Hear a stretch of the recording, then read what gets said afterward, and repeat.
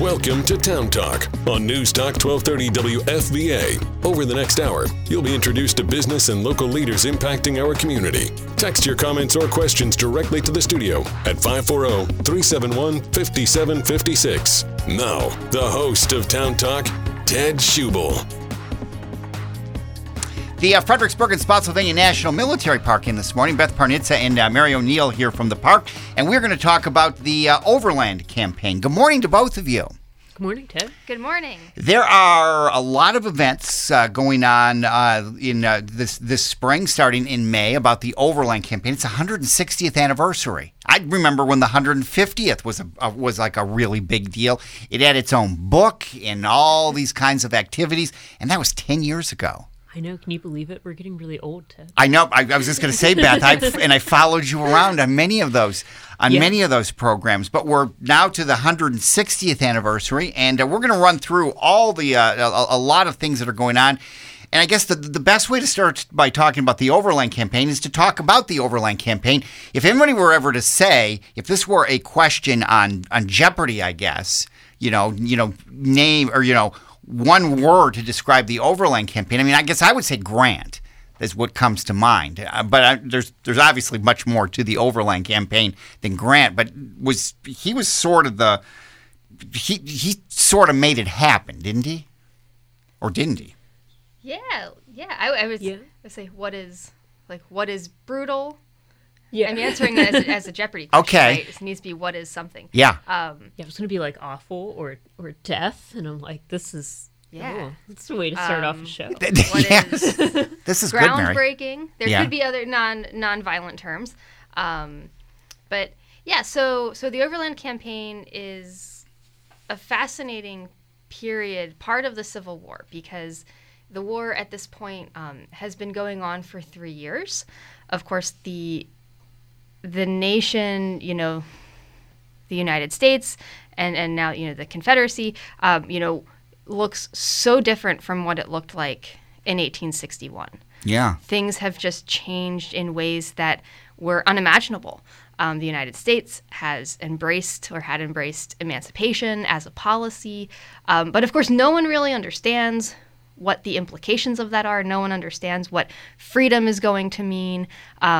If newly freed enslaved people have rights, are they citizens? What is citizenship? So these ideas are kind of swirling around the air. In the Western theater, people like Grant have had some success. They've, you have this period in the summer of 1863 where Gettysburg gets a lot of attention for that victory, but you have Vicksburg in the West. The Confederacy is split along the Mississippi. But still, there's no one knows how the war is going to end at this point. Everything has changed, but no one knows what's happening. It's kind of like a plotting kind of thing. There's a lot of, like you said, there's a lot of things happening. Yeah, so Lincoln, in trying to manage this situation and also trying to maintain public support for the war. And that's important to remember, is that a lot of Americans are at this point, they're just tired. They're tired of this. So Lincoln, there's an election coming up. 1864 is an election year. So he knows that he needs to maintain support for the war and prove to the American people that the war is the right thing to do, that the policies that they have chosen thus far, things like emancipation, are the right ways to do it. And he needs to show some success. And he brings in Grant from the Western Theater in March, appoints Grant commander of all of the U.S. armies. This was a position that Congress revitalized, brought back from wherever retired positions go. But they bring back Grant, and Grant begins strategizing about the spring campaigns.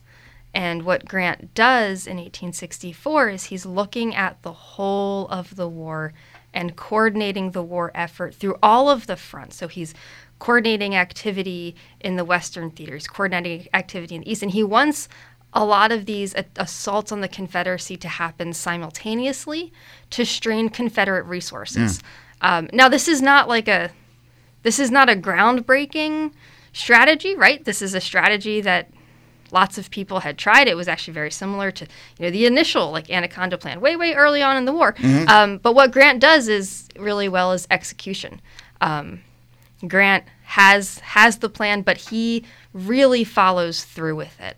So in the Eastern Theater, what we have is Grant kind of following with the Army of the Potomac. He's not in charge of the Army of the Potomac. Meade is still in command of the Army of the Potomac, but he's going to be physically with that army, and they get on the move in early May and end up clashing with the Confederate Army, first at the Battle of the Wilderness and then at Spotsylvania Courthouse.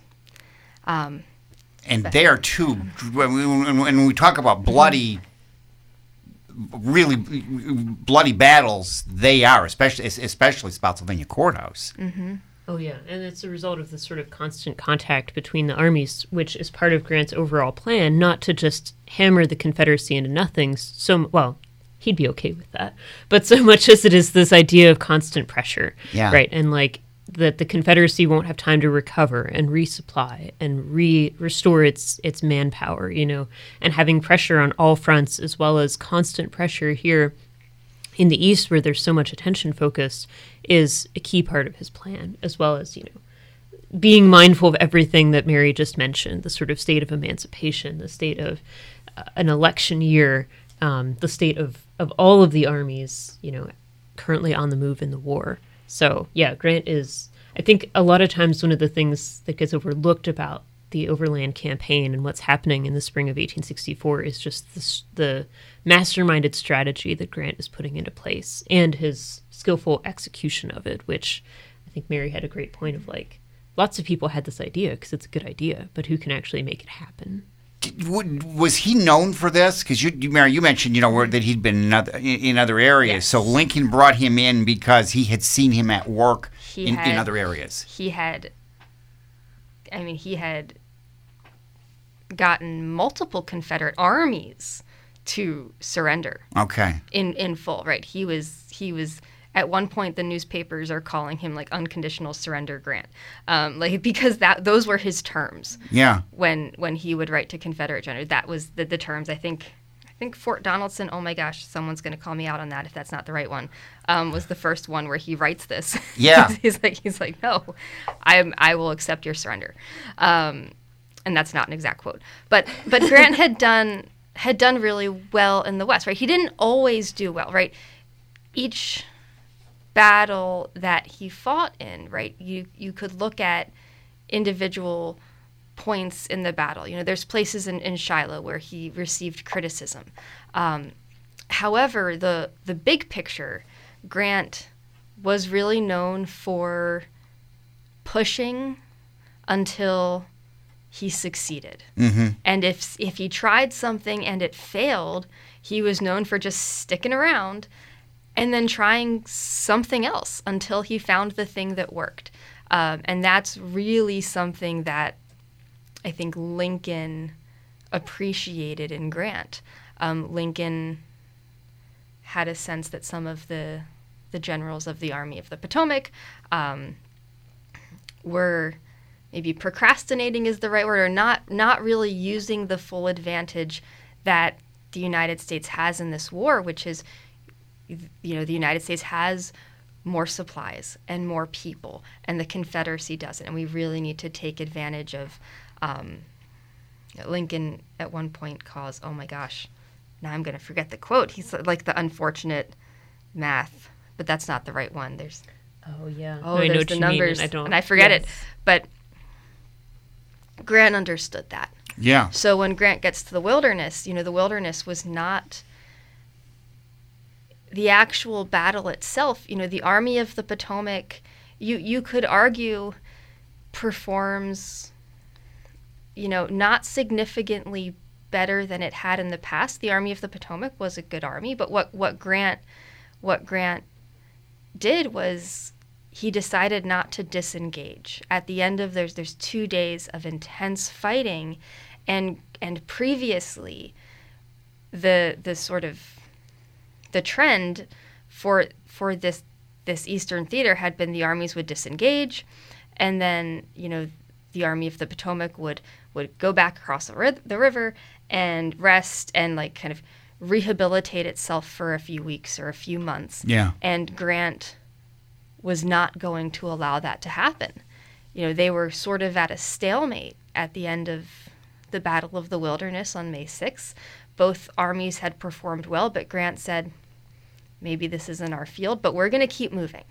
So there's that famous, I always think of the sketch, and it's on sepia paper and pencil sketch, but it's the soldiers who were cheering on Grant right after he makes the decision that they're going to head south, head down the Brock Road, head towards Spotsylvania.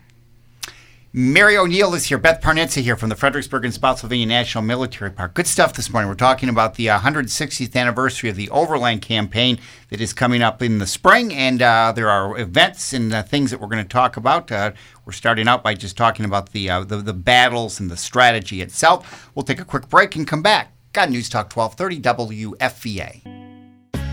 Welcome back to Town Talk on News Talk 1230. You can weigh in about today's topic on Facebook at WFVA 1230 and by text at 540-371-5756. Here's your host, Ted Schubel. The 160th anniversary of the Overland Campaign is going to be celebrated or observed in the area this spring, and we're talking about it with the Fredericksburg and Spotsylvania National Military Park this morning. Mary O'Neill and Beth Parnicza here. Mary, as you talked about, kind of what led Lincoln to choose Grant. I mean, you can see the different thing. The stopping and the starting. I mean, we could see it even around in this area. So I guess Grant coming in, this really in his stick-to-itness to make sure this is what he was going to do. I mean, that was different. That was what really set him apart, I guess. Yeah, and Lincoln had hopes that. Grant mentions meeting Lincoln for the first time in his memoirs, which he hadn't met Lincoln until that march, until he comes east. Interesting. And the words that Lincoln tells Grant, I'll have it with me right here. It's not very different from the type of things that you read when Lincoln appoints Burnside and when Lincoln appoints Hooker, although Hooker does have, a letter from Lincoln that, is kind of really stark and a little different. But essentially, Lincoln tells Grant, I'm looking for someone to use the army. I'm looking for someone to push the Confederacy. I'm looking for someone to really tackle the issue of the war. I'm willing to give you resources and support you, but I want you to take the reins. Lincoln acknowledges that he's not a military guy and acknowledges that he's had to make military decisions out of necessity, but he really wants someone to take the reins of the army and take that initiative and go for it. And he's really hoping that Grant is going to be the one to do that. And Grant, as it eventually turns out, is the one who does that. After the Wilderness, there's Grant sends word to Lincoln. Actually, I don't think he sends word to Lincoln. A reporter sends word to Lincoln through Grant, the decision to move forward from the Wilderness. And he has this line that he's not going to be turning back. And the stories of Lincoln's response to that are just phenomenal, right? Lincoln is ecstatic. Yeah. That Grant did it. He did the thing that none of the other generals thus far, 3 years into the war, had done. He suffered heavy casualties. And Grant acknowledges that, too. That's also something that Grant writes in his memoirs. He understands the situation in the East. These armies are in the same... And think about this, too, from a public policy standpoint, right? How the American people are looking at this. This war has been going on for 3 years, and these armies are in the same exact position they were in when it started. And that is interesting. It's wild, right? So Grant is looking at this, and he understands that in order to make that push, there's going to be an enormous consequence, and that consequence is going to be casualties. That in order to keep fighting, in order to keep pushing at Lee, and Grant's orders to Meade are essentially to go after Lee. The target's not Richmond. The target is Lee and the Army of Northern Virginia. But Grant understands that in order to do that, his army is going to have to take casualties, and a lot of casualties. And the Confederate Army is going to have to take a lot of casualties. Because when you look at the casualties thus far, and when you look at the fact that the armies are in the same place, if you want to change that situation, he's going to have to push the armies more. And the result of this is that you do, especially after a battle like Spotsylvania, where the armies are clashing again and again in this almost stalemate kind of position, but Grant keeps pushing the U.S. Army forward. You have this like Grant the Butcher image emerging in the press, because there are so many casualties, and it is overwhelming the army infrastructure and the hospitals to deal with it. But I think for us it's important to add perspective to that idea of Grant the Butcher, that he was not just fighting an army of attrition. He was looking at the situation and strategically deciding that we're going to have to do this. It's not attrition for the sake of attrition. It's attrition because there's very few other options left. Boy, and what you mentioned when you talk about over 3 years of being in the same place, because we see it here when you basically look at the Battle of Fredericksburg, and then in the following spring you've got Chancellorsville, and then the next year, we're at where we are now with Wilderness and Spotsylvania. So, yeah, that was that you can see that in this area. Yeah. No, absolutely. Yeah, and you can see the need to push. I think Mary brings up a really good point about this sort of war of attrition that a lot of people just say, oh, well, that's what happens once Grant comes into play. And to some degree it does, but I think it is really worth pointing out that there is a reason for that kind of warfare that Grant is pushing. It is at its base, this is a war. This is not going to be something that America can escape without casualties. The war to this point has proven that this is not just a handful of quick battles with short losses or small losses. This is going to be the grim reality that 1864 brings to us. And, Grant does bring strategy. He brings human feelings. There's accounts of him after some of the fighting in the Wilderness, just throwing himself on his cot and crying, because as a leader he feels the losses that he is ordering to take place. But you also see this progress that ultimately gets the army into the outskirts of Richmond and staying there, unlike in 1862 when they just kind of popped in to say hello to Richmond, right, and then were ultimately pushed out. To settle into that siege of Petersburg that is the beginning of the end.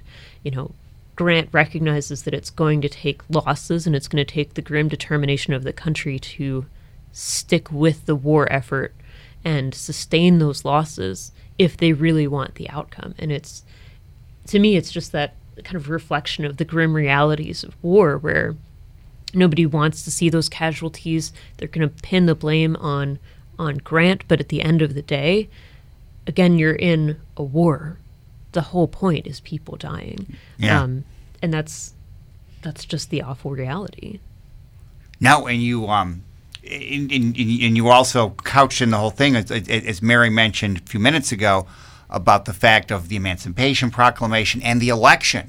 So there were just so many things, dynamics. Yes. Yeah. The risks being taken, the potential outcomes and changes, especially looking at emancipation hanging in the balance for this, and really the entire war effort. Are we looking at two countries? And if so, then what is the status of all of the enslaved people throughout the South who haven't either had the opportunity to escape to freedom or who have chosen not to because of family ties or because of other just reasons that they can't get to Union lines? And, all of that is yet undecided and undetermined in the spring of 1864. And you think of this area of how much it's gone through with Fredericksburg and especially Spotsylvania. Here we go again, kind of thing. And it all has happened in Spotsylvania in May, in the spring. Oh yeah. Yeah, and Fredericksburg becomes a city of hospitals, as we've talked about before. It just, the whole countryside overrun with armies that have been here, again, as Mary said, for years at this point. We've got the casualties flowing in. You've got the dead to be buried. You've got, what civilians may remain. You've got a lot of the enslaved people in this area have already moved on to freedom and are living in refugee camps somewhere. It's complicated, and the Fredericksburg area has really borne the brunt of war for a long time at this point. Lots of programs coming up in May to talk about the Overland Campaign. And boy, you think of the anniversary programs you did, and this, you all have just done just a tremendous job over the years of being able to tell this story. And that's why, we're so fortunate to have these programs that we're gonna talk about as we go along this morning. So thank you for all of you putting all of this together. And Mary, you obviously have done a great deal of reading about General Grant. As it happens, we do run, one of our programs is a book group. It's a partnership with the Central Rappahannock Library. We meet at the Fredericksburg branch. And this month's reading, which is tonight, we meet first Thursdays at 6 p.m., is Grant's memoirs. So that's very exciting. So anyone who wants to come, it's open to the public. We are going to be shifting to first Wednesdays soon, but all of that information is on our website. Okay. So we do lots of reading. Yeah. So Grant's memoirs is fresh in my brain. But we try to do a combination of things. And it's something actually that's, we think about trying to understand and learn about the Civil War and the time period. There's an overwhelming number of books and primary sources and secondary sources, things that people wrote at the time, things that historians have written, fiction based off of this period. Mm-hmm. So we try to cover kind of a hodgepodge of all of those things. But yeah, Grant's memoirs, fresh in the brain. Yeah.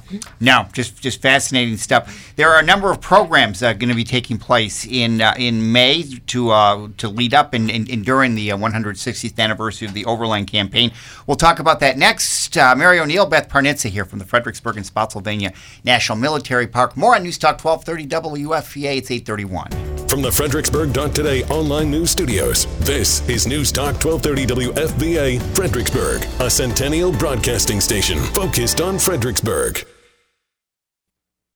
This is Town Talk on News Talk 1230 WFVA. Hear the show anytime by subscribing to the Town Talk podcast on your favorite podcast platform.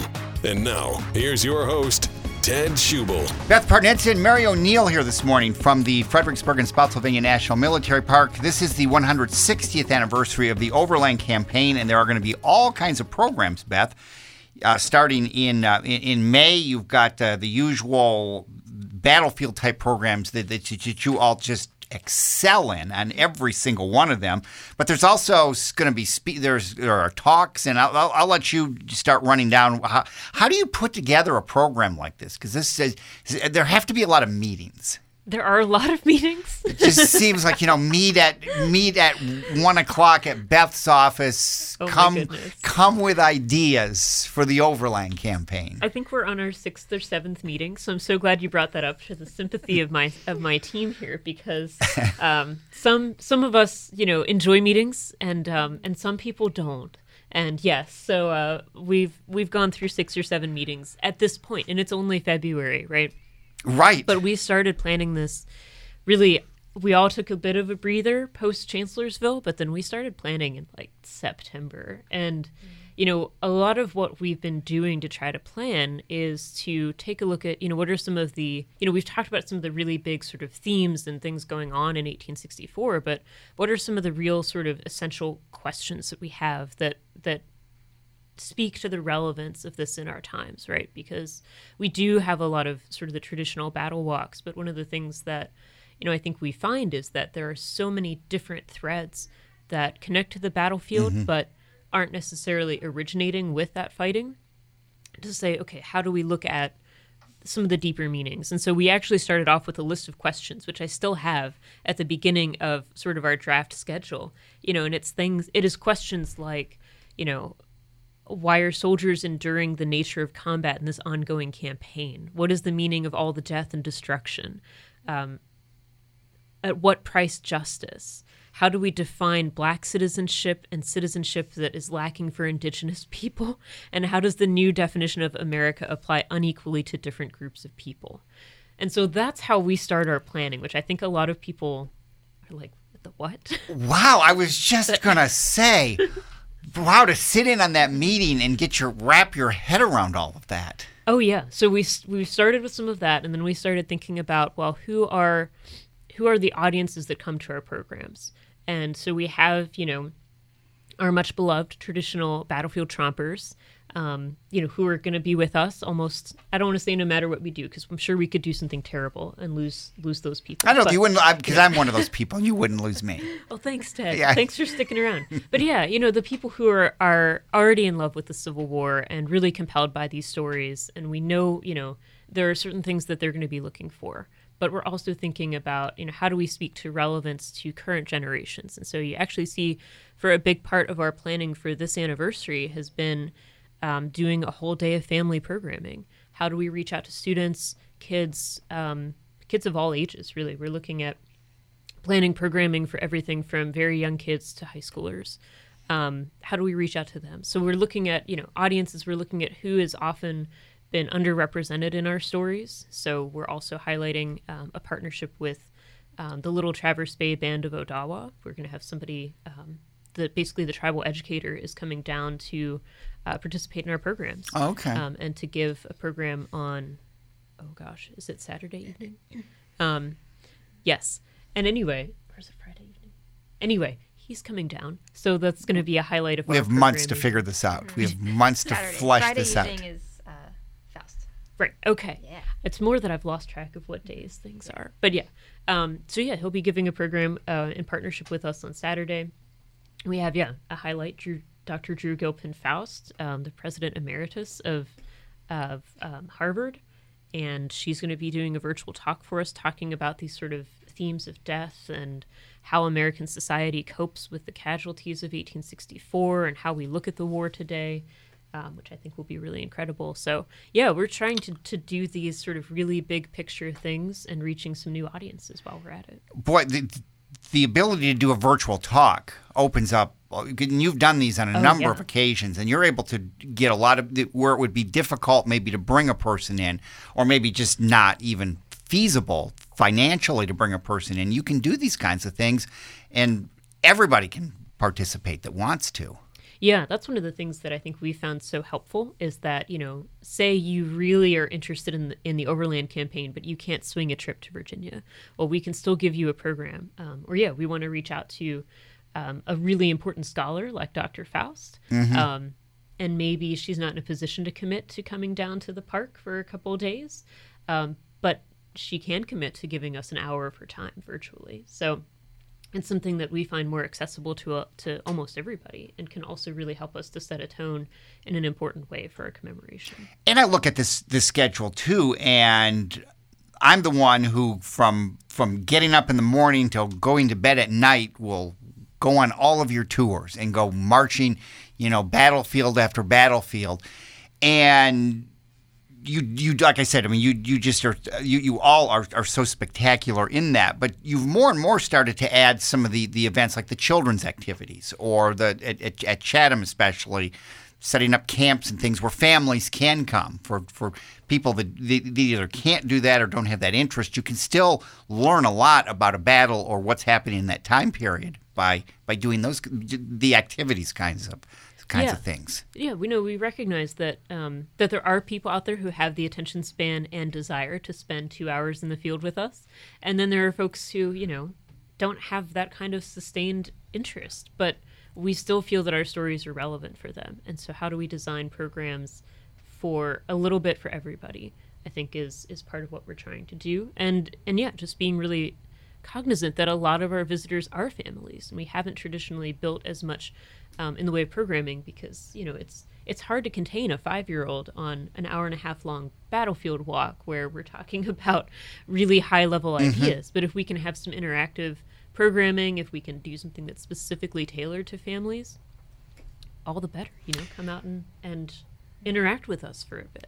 Well, and to have these programs, and especially in this situation, or with the Overland Campaign, where you can deal with multiple areas too, you learn a lot about. I over the years, I have learned about different Park Service spots that I would drive by and had no idea that there was even a marker there, or something happened there. There really are a lot of. And you're able to do that to a lesser extent in the city with the Battle of Fredericksburg, because there are certain things. But boy, you start talking about wilderness in Chancellorsville there, and then Spotsylvania Courthouse, there are all kinds of spots. I still find things at the Spotsylvania battlefield that I didn't just off to the side of the Bloody Angle that I didn't know existed.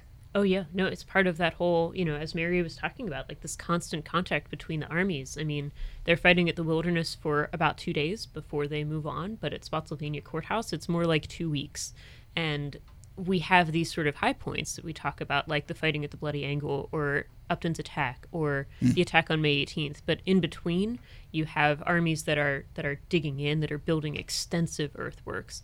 And those lines are changing, which means that every time the lines change as the result of an attack, it's time to dig in again.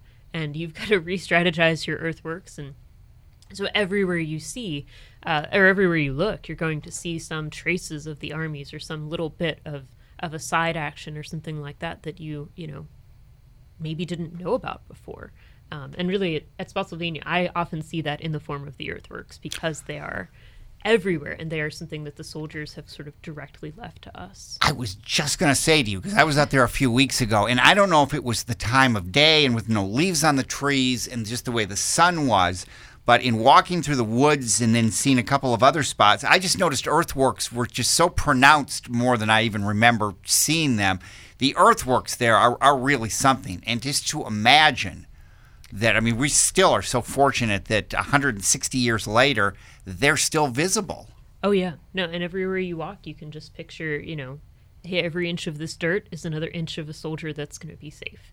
And that is how I look at every one of them of like, yes, this is the product of both engineering and desperation all put together, on this front. And yes, we have, I want to say it's something like 14 plus miles of earthworks down at Spotsylvania as a result of that. And they go everywhere. And this is the best time of the year really to take a look at them, however cold it might be to tramp out there. Because you can't see them, and just what a great way to describe it though. That I never even thought of that as far as protection goes.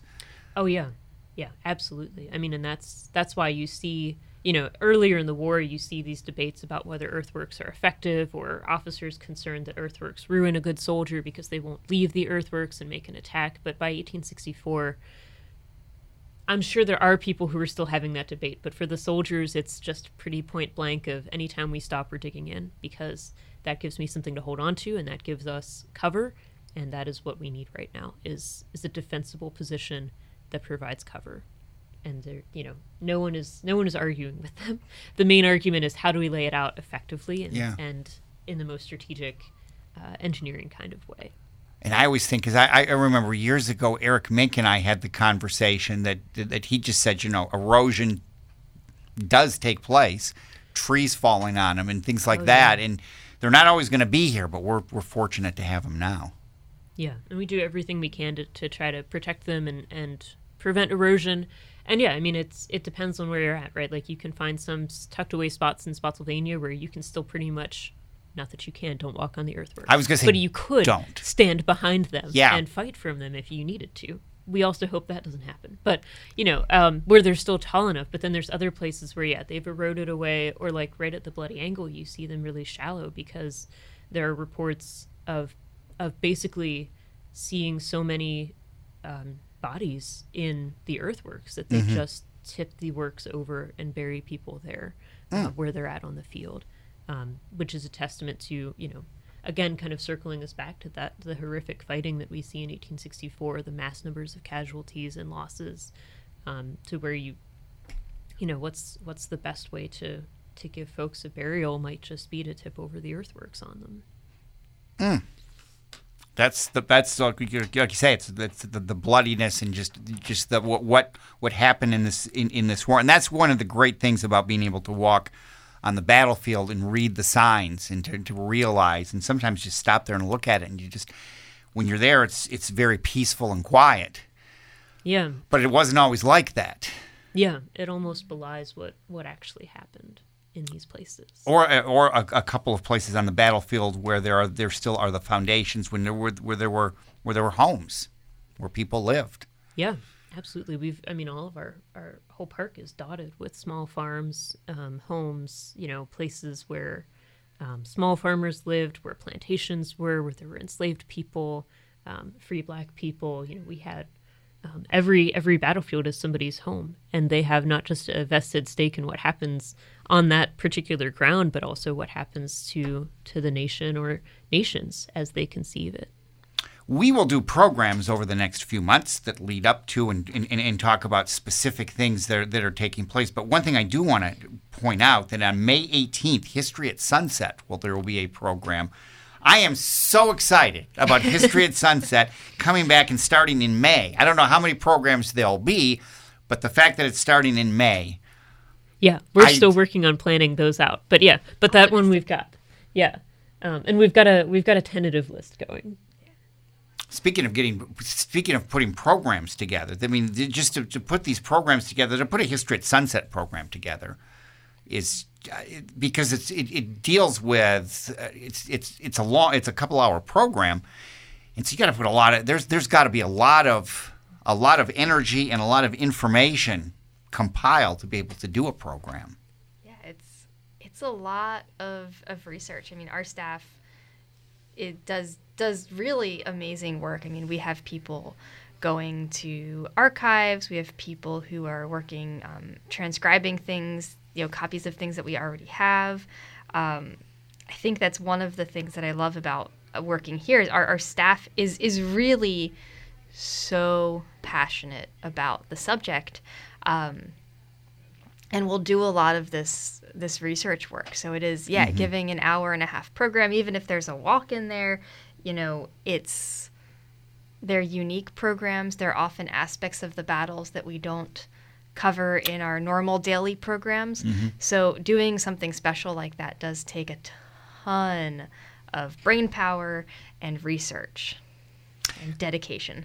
We are going to take a quick break and now wrap this up. We're talking about the 160th anniversary of the Overland Campaign, Fredericksburg and Spotsylvania National Military Park here this morning. Beth Parnicza and Mary O'Neill here. We'll be back on News Talk 1230 WFVA.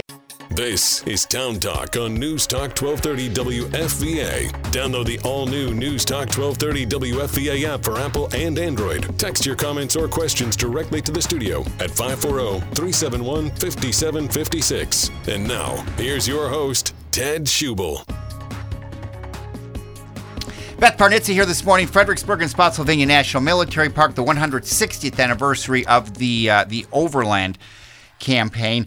As we have talked about this morning, boy, there are a lot of stories, and even if you come into this spring thinking, I'm not all that interested in history, the fact that this all took place right here should interest you in some way. And however you remember history classes in school, the National Military Park, you all in particular do just such a good job of personalizing it and talking about locations and people and lives. Yeah, I would just say to folks, and obviously I'm biased. I'm very passionate about the Civil War, but to me, we're looking at. It's 2024, y'all. Like, we have a divided world at the moment. We have conflicts going on internationally. We have an election year that's likely to be a pretty hot topic for everybody. And a lot of these things, you can draw parallels to the experiences of people in the 19th century. They're struggling with some of the same things that we are, navigating a world that is in some ways unfamiliar to them, in some ways radically different.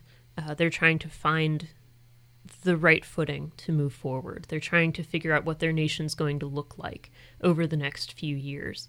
They're trying to determine their own values in a world that has dramatically changed. And I think these are things that still speak to us today. Those experiences resonate over time, and beyond that, there are some very direct parallels, again, like the political divides, the election year context, the kind of questions around emancipation and race in America. These are all things that we're still sorting out. And, you can look to the past to see how other people have handled this. It's not going to be direct lessons learned necessarily, but you can see things that I think will speak to you, to see how other people have addressed these things, where things have been finished, where things have been left unfinished, and how America was built by what took place, in a very local sense for us. And I think that's something that can resonate for anybody through the years, and whether you can come and spend an hour with us, between May 3rd through 5th, or you want to spend the whole weekend with us, we're happy to have you. No, they all are really good programs. They do. They make you think. You look at Civil War pictures, and you look at pictures of the soldiers and the families, and you just look at them differently because they're like us, and they're trying to piece this together and just live around here. All this fighting is taking place. Yeah, I mean it's incredible to think about the amount of refugees who are taking to the countryside. Things that we typically see on the TV that are happening somewhere else were happening in Spotsylvania County in 1864, and really in the years prior to that as well. And how these sort of really big decisions get made are through the actions of everyday people. And I think that's also an inspiring message to say, these folks who have self-emancipated, they are making the determination of what the next steps might look like for themselves. And these are stories that we can see in a world where it can feel very helpless. We can see that the actions of individual people really matter.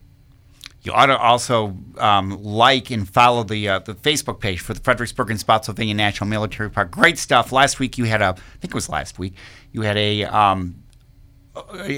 letter that President Lincoln wrote to Hooker, where he talked about how disappointed he was in him. And I mean, it's just fascinating to look at that kind of stuff that you have access to. So. Oh yeah, and we're building more digital content on our website and Facebook, all in anticipation of our events this May, and looking for ways that even if you can't make it to the park, you can read stuff on social media. You can check out an article online.